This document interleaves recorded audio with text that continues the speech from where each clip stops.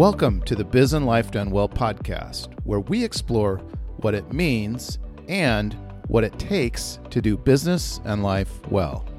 I'm your host, Peter Wilson. If you're like me, you're intrigued by stories of common people who have achieved uncommon success in business and life. Join me as I interview fascinating people about how they got started, their successes and failures, their habits and routines, and what inspires them. Today, I'm joined by our SEO expert, who also is with us from Cape Town, South Africa, Paul Lee. Paul, you want to say hi? Hi, Peter. Hi, everybody. Thanks for having me. Glad I can make it. We are going to be talking about local SEO. Paul is our expert. Right. And so, Paul, the obvious question is, what is local SEO? You know that our lives are kind of, dominated by search engines now. There's just so much information. So local SEO is just several factors that help you to address your local audience by better rankings in those search engines. Somebody's searching for a plumber, somebody's searching for a roofer or a dentist or a chiropractor. They're going to go onto their phones, they're going to onto their devices, their laptops, and search for it. And it's been this way for years. And Google and other search engines try to get better and better and better at understanding those questions that we ask them and delivering up the right results. And then we're trying to always get better about how we give them information so that our results, the ones that we want the most, our companies, will of course rise to the top, because we know that those top rankings are where the clicks happen. And so we're trying to find those factors that help us reach the people that are actually they're looking for us. We're not trying to trick anybody. We're not trying to jump in front of them, but we're just trying to say, hey, here we are, and here's what matters. So that's what all local SEO is.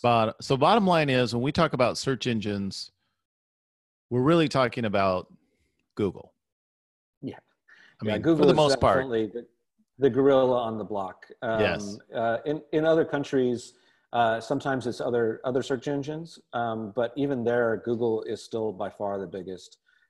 So it's Bing and a few others, but it's mainly Google. So we want to understand what they're looking for. Okay. If we understand and think about it from what their perspective is, then that's going to help us create the websites and create the strategies that are going to get ranked. The good thing is that the things that get us ranked are generally just good business practices. So let me stop you right there. When you say get ranked, we mean get closer top to 10 of the search results, right? Yeah. We're, the number of people that will search through page 2, page 3, page 4 of search results, very small number. Okay. Most are looking for that first top 10, especially the top 5 or the top 3. And of course, that's also, there's Google Desktop, and there's also Google Mobile, which is a different search engine entirely. And then there's also Google Maps. And so we can actually the way we rank in any of those three fluctuates. But as always, the closer to the top, the better you get. Got it. Okay. So I didn't mean to interrupt you. So Google is looking for what? So Google is mainly focusing on three things. So the job of a search engine is actually kind of complicated. It sounds simple. I type things in and it finds it for me, but it's actually involves a little bit of mind reading. Let me just give you an example. When somebody is typing in the word pizza, they could be looking up the history of pizza. They could be looking for a recipe for pizza, or they could be looking for the best pepperoni pizza in the downtown area. Mm-hmm. But Google doesn't know what they're looking for because it just says pizza. It makes guesses. It tries to read minds. It tries to learn over, and it's getting much better at learning what we might be looking for. But if we give it other clues like pizza near me, or pizza downtown, or pizza recipe, then it knows what to work with, and then it starts to go through its factors and to get the results that it needs. So the first one that we're going to look at is relevance, and also prominence, and then proximity. These are the three things that it's going to focus on: examining your website, how it matches up with the query, in terms of those three things: relevance, Got it. prominence, and proximity. Okay, so let's peel this onion a little bit here. Yeah. First one would be relevance. How do you show that you matter? That's a big question. So another way of saying, Google is asking, does this business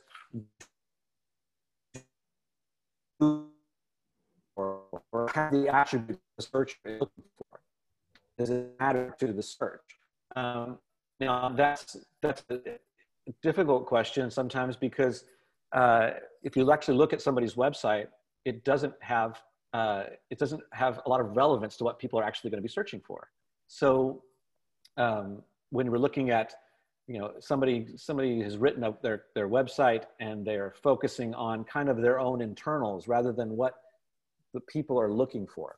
So we have to kind of take off our mask, our blinders, or whatever we have that make us look at our businesses through our own business eyes.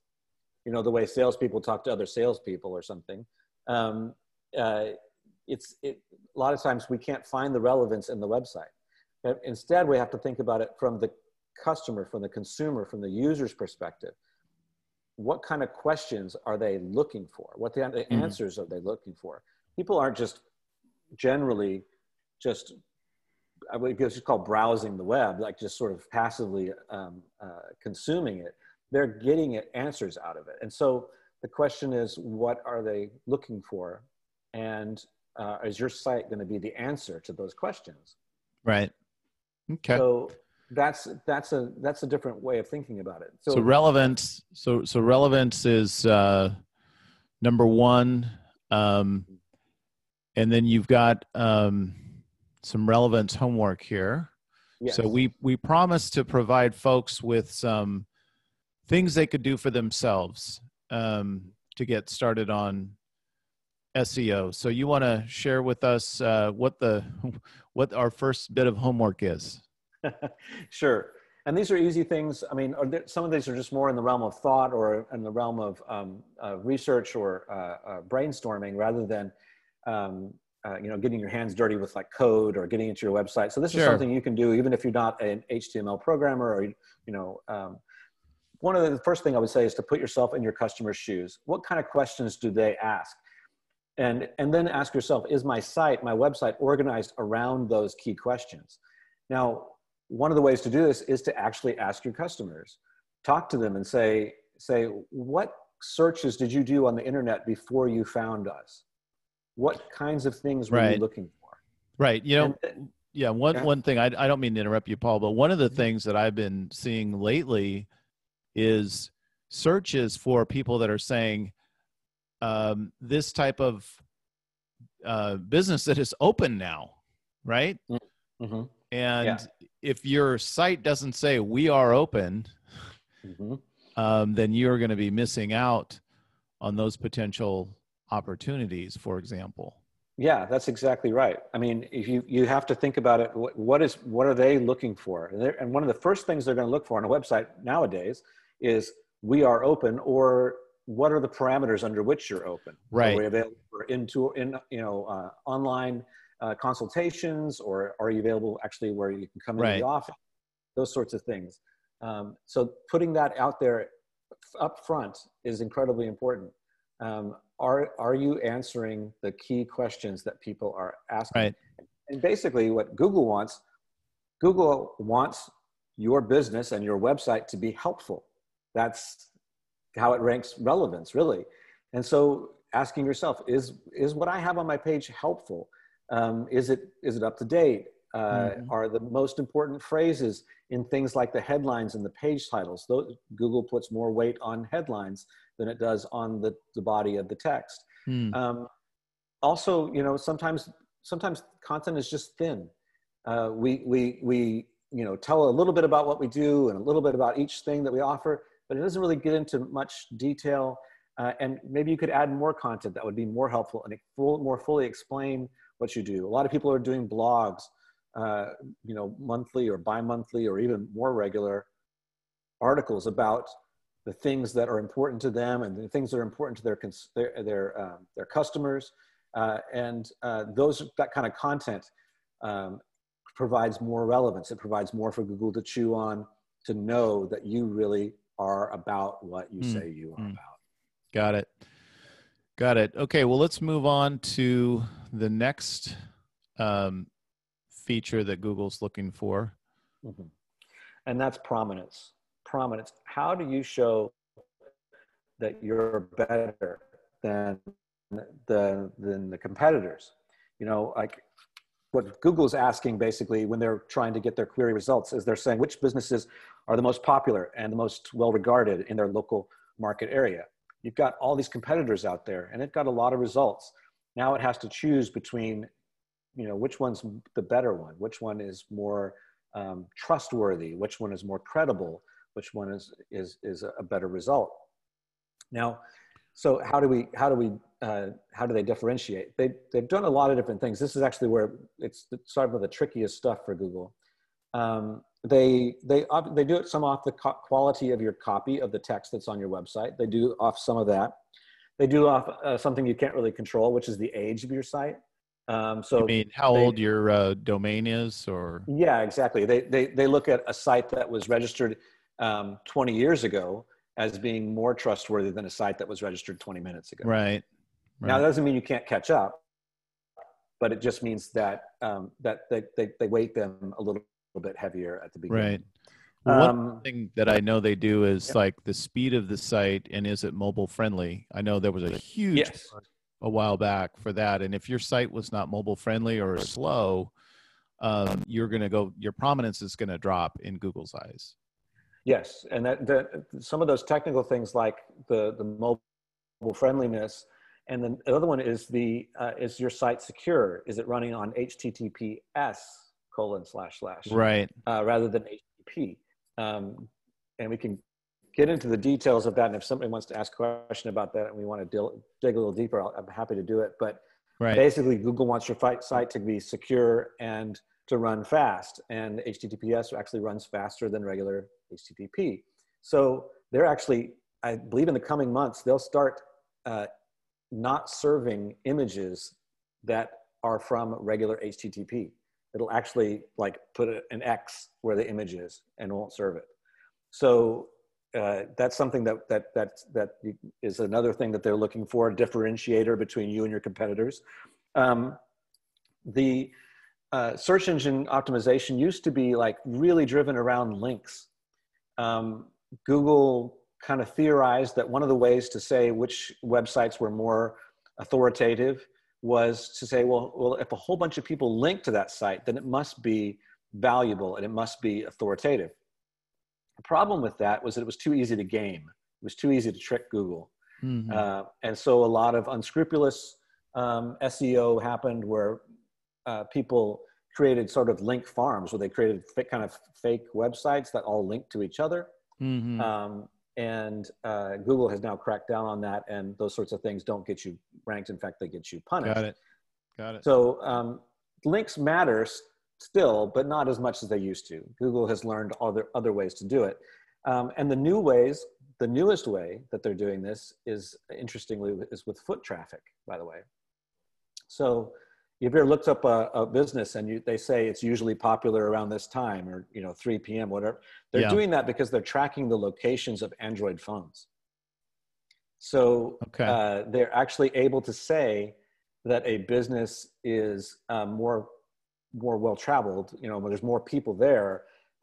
So, that again, how do we optimize that? Maybe encourage your customers as they come through the door to check in with their Android, especially with their Android phones, to check into Facebook or Instagram or things like that. Find ways to maybe to do that. That's an interesting new thing that's coming along. Yeah. But the one that they're really using the most right now is reviews, and that's where they're saying, okay, people trust what other people say, so we want to use reviews. And online reviews and Google and other platforms, but especially Google's online reviews, to differentiate between good, better, best. And so reviews are incredibly important now. Yep. So let's get through this one. Now, remember, we do have the Q&A is open. We do have a special offer, so you'll want to hang in there till the end of this webinar, because we do have a special offer for you for a free citation audit, but we'll show you how to get that towards the end of our comments. But go ahead and type in your messages, preferably in the Q&A, or you can use the web chat as well. Didn't mean to interrupt you, Paul. Go ahead. Sorry. No problem. So the homework simply for prominence would be to pay attention to your online reviews. If you have negative reviews, consider responding to them. Google actually appreciates that, and they know that they reward people, that businesses that either try to fix it or at least acknowledge that somebody had a bad experience with them. If you have positive reviews, thank them. And then I know this will kind of tie into something I think that, Peter, you have scheduled for another session webinar further down the road. That's talking about reviews and reputation management. That's where that will feed into SEO and will improve your SEO if you do review management and strategies to do that. Okay. So I can't get into that too much, but because I want you guys to tune into the webinar. Yeah, we are getting some questions about that right now, and we will cover that in the future. So the last item that you had on the list is proximity. Yeah. How do you show you're local? Google needs to know where you are. And that seems like a simple question. Does Google know where you are? And of course you'll say, yeah, they know, but are you sure? Partially because generally people are not very consistent about communicating that. So they might put it on a page or two on their website and think that's enough, but it's not really. Google would love to see your address and your local phone number, preferably not an 800 number, but a local area code and local phone number on every page. They would love to see more maps on their, they want you to use especially Google Maps to make sure that they know, and they want everything to be very consistent. So that your phone number that you use on the website is the same as the phone number you use in your Google My Business listing, and it's the same as the phone number you use in other places, so that the consistency is what Google wants to see. And how can you, so for the homework for this basically is to make sure that your name, address, and phone number, what we call the NAP, is consistently presented across the web, not just on your website, but on every citation and every place that your business is listed. Is there any inconsistency? And there almost always is. You changed a phone number, you write it in a different style, you have a different suite number than you used to have. Something has changed. Some businesses can't seem to get the right name. The name could be written one way, written in a different way. And it's the name of your business. We see that a lot with medical practices, dental practices, where there may be a location with multiple doctors, so they each have their own listing, and then there's also a listing for the practice itself, so it gets pretty confusing in that regard. Yeah. So, we've got a lot of questions here as well. So we will get to these questions. Most of them, a lot of questions about reviews, for example. And some others. So anyway, so are we? So should we move on from this proximity homework piece, or do you have a little more you want to talk about? Just one last thing on the Google My Business. Google My Business, especially for local SEO, is incredibly important. So make sure that you have claimed your Google My Business listing. That it's complete, it's accurate, it really describes what you do, you keep it up to date. And that is also local signals, proximity signals to Google, and relevance and prominence all in one in the Google My Business thing. They are pushing that platform, and if there's anything Google loves it's Google. Google is a bit narcissistic in that sense. They want you to use their tools. They want you to use them to the full. And so Google My Business is out there. It allows you to post information, offers. It allows you to post information about your services that you provide, all that stuff. Keep it up to date. Keep it accurate. Yep. Got it. Okay. So, so some final wrap-up points before we hit our Q&A here, Paul? Sure. Just strategy-wise, some people have tried to trick Google. Don't do that. Don't even go there. They'll figure it out. They always have. Back in the old days, people would put text that was in white on white background that had a whole bunch of keywords in it, thinking they were tricking Google, and it worked for a little while. Eventually, Google figures that sort of stuff out. The cool thing is you don't have to trick Google. You just have to do good business things, and that'll help you rank higher in the search engines. So communicate clearly, be relevant to your customers, all that stuff. That's just Google. That's good business. Answer reviews. It's just good business. Talk to have good customer service. Good business. The next thing I would say is just put yourself in the shoes of the searcher. Try to think from their perspective. You're so familiar with your business now, it can be very difficult to think of it outside of your own reference points.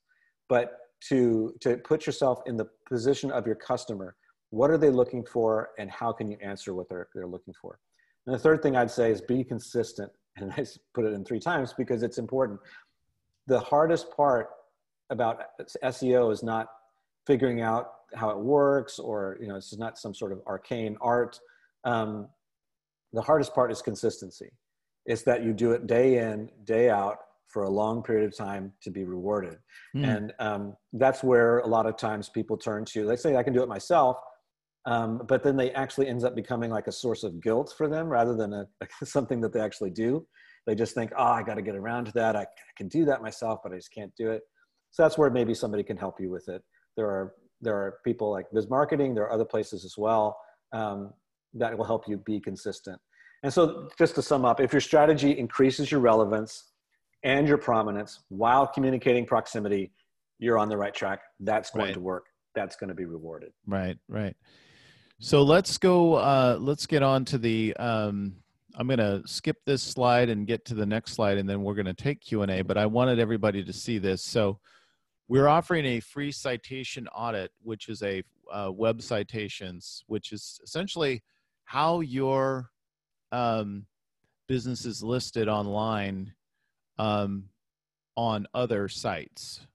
And so if you go to this page that we have listed here, bizmarketing.com/citations, between now and June 2nd, there's a form on that page. If you fill out that form and make sure you mention in the form free web citation audit, we will contact you and do an audit for you. So you will see how you're ranking across the various sites out there. Paul, do you have anything else you want to add about this particular audit? This is kind of one of the steps in your bigger SEO audit process, right? This is one of the very first steps we'll do, is just to kind of get a lay of the land, see, looking through all the major citations, all the major web directories, and also into ones that are specific for your particular type of business. So if it's a health business or something like, there's specific web directories for those. We'd look into those citations, make sure, and put it all into a big Excel spreadsheet. So you'll see what your phone number is on every site that you're listed on. And that'll highlight ones that maybe need to be fixed. In fact, almost always we have a tremendous amount of things that need to be fixed, and that gives you a starting point. You know exactly where to go and how to get those fixed and changed. Great. So let's go ahead and shoot through some of the questions here. We've got a lot of questions. We've still got time to answer a bunch. First question we had was from Lori, who said, what to install reviews, Yelp, Google, some other app. We are going to cover reviews in an upcoming webinar, specifically, like Paul mentioned. there is not necessarily a particular app that you should be installing. There are some platforms that you can utilize that will help you get more reviews. Speaking of Yelp, though, technically, you're not even allowed, according to the terms of service from Yelp, to ask a customer for a review. So, so Yelp is very tricky. Google is a little more lenient in that regard, and Facebook is extremely lenient. So we highly recommend Google, Facebook as the top review sources. Yelp depends on the type of business you have for Yelp. Certainly if you're a restaurant, yeah, but there's other businesses, Yelp is kind of hit or miss. Kim had a question about any tricks for getting more reviews. Again, we'll be covering that particular issue on an upcoming webinar specifically about reviews. Suffice it to say, the first way to get more reviews is ask your customers how you did. I contend that a lot of customers don't even get their fair share of reviews simply because they don't ask. So Paul, you want to add anything to that? No, actually, absolutely. I've seen that time and time again where people don't ask. And I've seen the improvement that comes when somebody adopts a strategy which is proactive and actually asks people and says things. You can do things like, if you've had a great experience, we'd love to have you review us. If you've had a bad experience, call our customer service and give us a chance to make it right before you post a review, which is it's trying to clean up the reviews. It's trying to we can't stop people from giving you a 1-star review, but you can, give them every opportunity to, let's talk about things first before you just fire off and flame us online. So I've seen people also do things where the reviews can actually also help your SEO. Because you suggest to especially on Facebook, I think you can do this more, where you say, hey, we can't tell you what to say, but if you've received great service in this area, particularly one of your service areas, and you use a keyword, mention that on the review. Or if you're from, mention what city you're from, right? Because you want them to know that this is a great service in Edmonds or Shoreline or whatever. We've seen that with roofing companies, for example, where they'll get a review. It'll say, hey, we got a, live in Edmonds, roofing company came and did a great job for us. Edmonds loves these guys, without sort of packing it. We did have a couple quick questions I can answer here regarding responding to review, good or bad. This is from Patrick. Does it only apply to Google reviews or Yelp too? I recommend replying to reviews. We recommend on Google, Yelp, and Facebook, to the extent that you have the opportunity to reply to a good or bad review. You should. Now, we're going to go into this again in the review webinar, but one of the things I highly recommend is if you are going to respond to a bad review, take a deep breath, wait at least a couple hours, and speak to somebody else in your organization or your spouse if you have to. If somebody leaves you a negative review, especially if it's not, if it wasn't, you don't feel like it was fair. Couple things you need to do. One is you need to get to the bottom of, where they're coming from. You kind of have, like Paul was talking about, stand in their shoes a little bit. You have to show some empathy, and you actually have to do that. You have to try to get to the bottom of what exactly happened and understand that.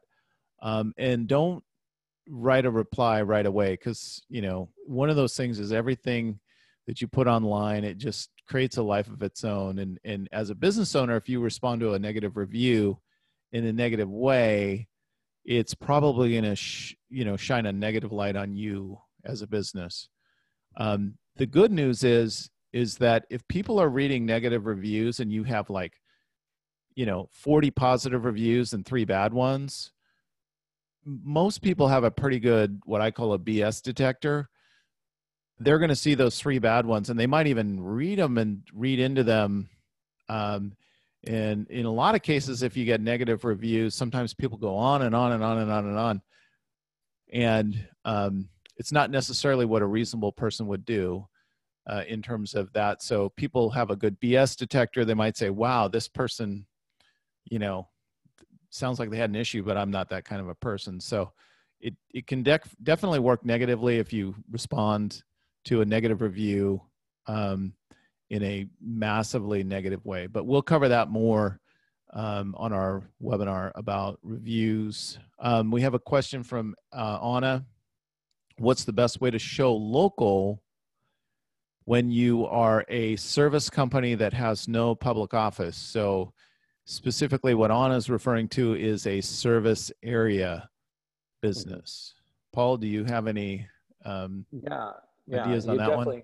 Yeah, and I'm very familiar with that sort of situation.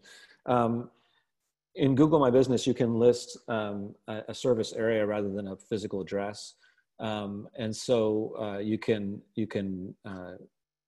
Google is pretty good about understanding the areas that you're able to go to. There's tons of businesses that are like this. Unfortunately, they do kind of lean towards the businesses that have physical locations that, but it's not, to the exclusion of the guys that are working service areas. So that can be communicated, talk about the county that you're in, talking about the metro area, those sorts of things in your content. As long as you, again, have that local phone number, that's super helpful. You're going to maybe have to do a little bit more work because you don't have a physical address. But Google does understand businesses that are sort of roaming, right. Come to you, One of the things that I've seen that has worked in the past, I don't know if it's still working. I'd rely on you as the expert. When businesses create service area pages, or where they say, what do they call those? Local, cities we service pages, where they have a page dedicated to content about each specific market that they serve. Again, I don't know if, Google still sees those as helpful or not. I think it depends on the quality of the content. Yes, I think that's just what I was about to say. I think it depends on the copy. I think it depends on how personalized it is. If it's just a kind of a copy and paste of another page on your website, you just changed out the name of the suburb, it ain't going to work. But search and replace. Yeah, search and replace. Seattle with Portland. There are other things that you can do when you're doing content like this, in a blog or something like that, is maybe to think about also that shows locality and shows where you're coming from. Sometimes maybe you're doing a blog about plumbing, but not everything has to be about plumbing. Some of it can be about your local city. We have this event that's coming up. We love this. We love 4th of July at this particular place. Mentioning local cities, local street names, local events, linking to other sites that are local, and trying to encourage them to link to you. For instance, your local chamber of commerce or other kinds of situations, local churches. When you sponsor a little league team, and the little league team has a website and they link back to your business, and it's all local. That's that's all good stuff. Whether you have a physical location or it's just a service area, either way, it doesn't really matter. You're telling Google, and Google is learning that you are local to the area.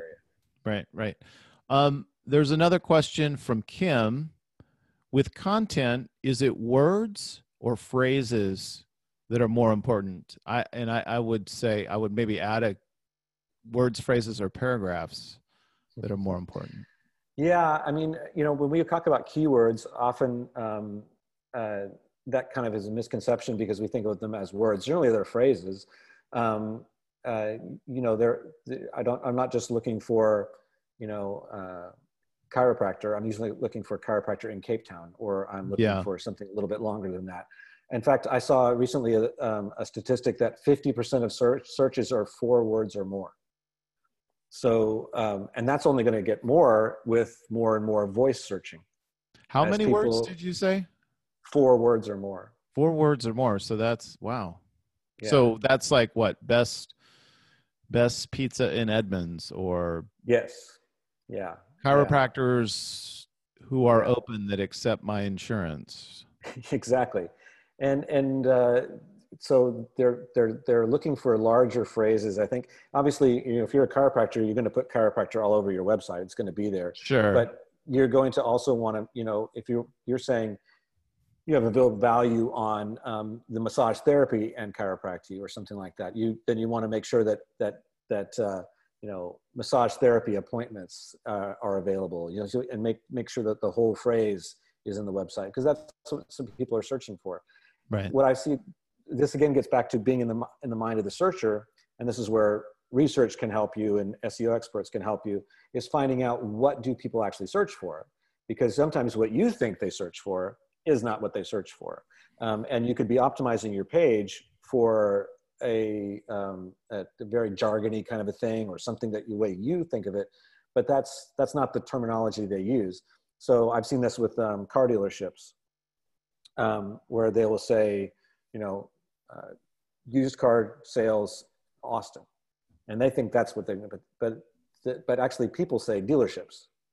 So used car dealership, they want to know that. And maybe that's like, to the business is like, well, we don't say that really anymore. We want to go away from that. Doesn't matter if people say it. That's how they're searching for it. So Right. you want to go with how they're searching. Well, and one of the things that we've done in a few occasions, that we've actually used paid search campaigns on Google to discover the search phrases that people are searching for, because these days you don't get to see the search terms. Like if you use something called Google Analytics on your website, a long time ago, Google blocked the keywords for the most part that people are searching for. You can certainly use something called Google Search Console to figure some of that out. But one of the shortcuts to quickly figure this out is running a Google search campaign, a paid search campaign, where you're actually paying for clicks. You're programming in keywords, and then you can actually go into the search term report and see which search terms people use that triggered your ads to show. And that seems to be pretty effective. It's going to cost some money, but you are going to get those clicks anyway. Yeah, exactly. You're making an investment there for the information and the clicks. You're getting a little bonus there as well. So yep. Super helpful. Cool. So was there any last items you want to add, Paul, before we sign off? No, I just think just to say that this is doable. If you do need help, if you ever run into difficulties or whatever, that's what bizmarketing.com is there for. There are people that can help. There are people that you're not alone. This is doable. So if you ever have anything that you need, we're happy to consult. So that does bring up one final point, which is that the process that you typically use, first and foremost, is not just saying, hey, you need all these services, right? Because frankly, we've avoided SEO for a long time in our agency just because there were so many folks that were just selling services that were shady. And so step one is to get an audit done, not just a citation audit. And again, we're offering this free citation audit, but it's to get a full SEO audit would be the first step.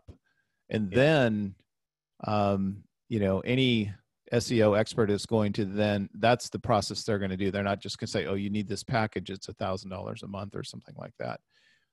They're going to do an audit, and then they're going to say, okay, based on what we discovered, here are the areas where I think we can help you the most, and here are some options that you have. So and I think it's important. I think it's important when you give the results of an audit to not assume. I never assume that I will be the one, or we will be the one fixing doing the work. Yeah.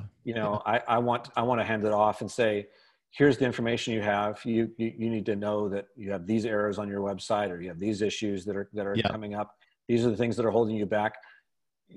hand that to a developer or another SEO expert. They will know what to do to fix it, or you can try to do it yourself. That's fine. Or, if you've got questions about how would you fix this, right, and how would you address it, then I'm happy to answer those. But I want them to have the value of an actual standalone thing of this audit that lets them have a clear picture of exactly where we're standing right now.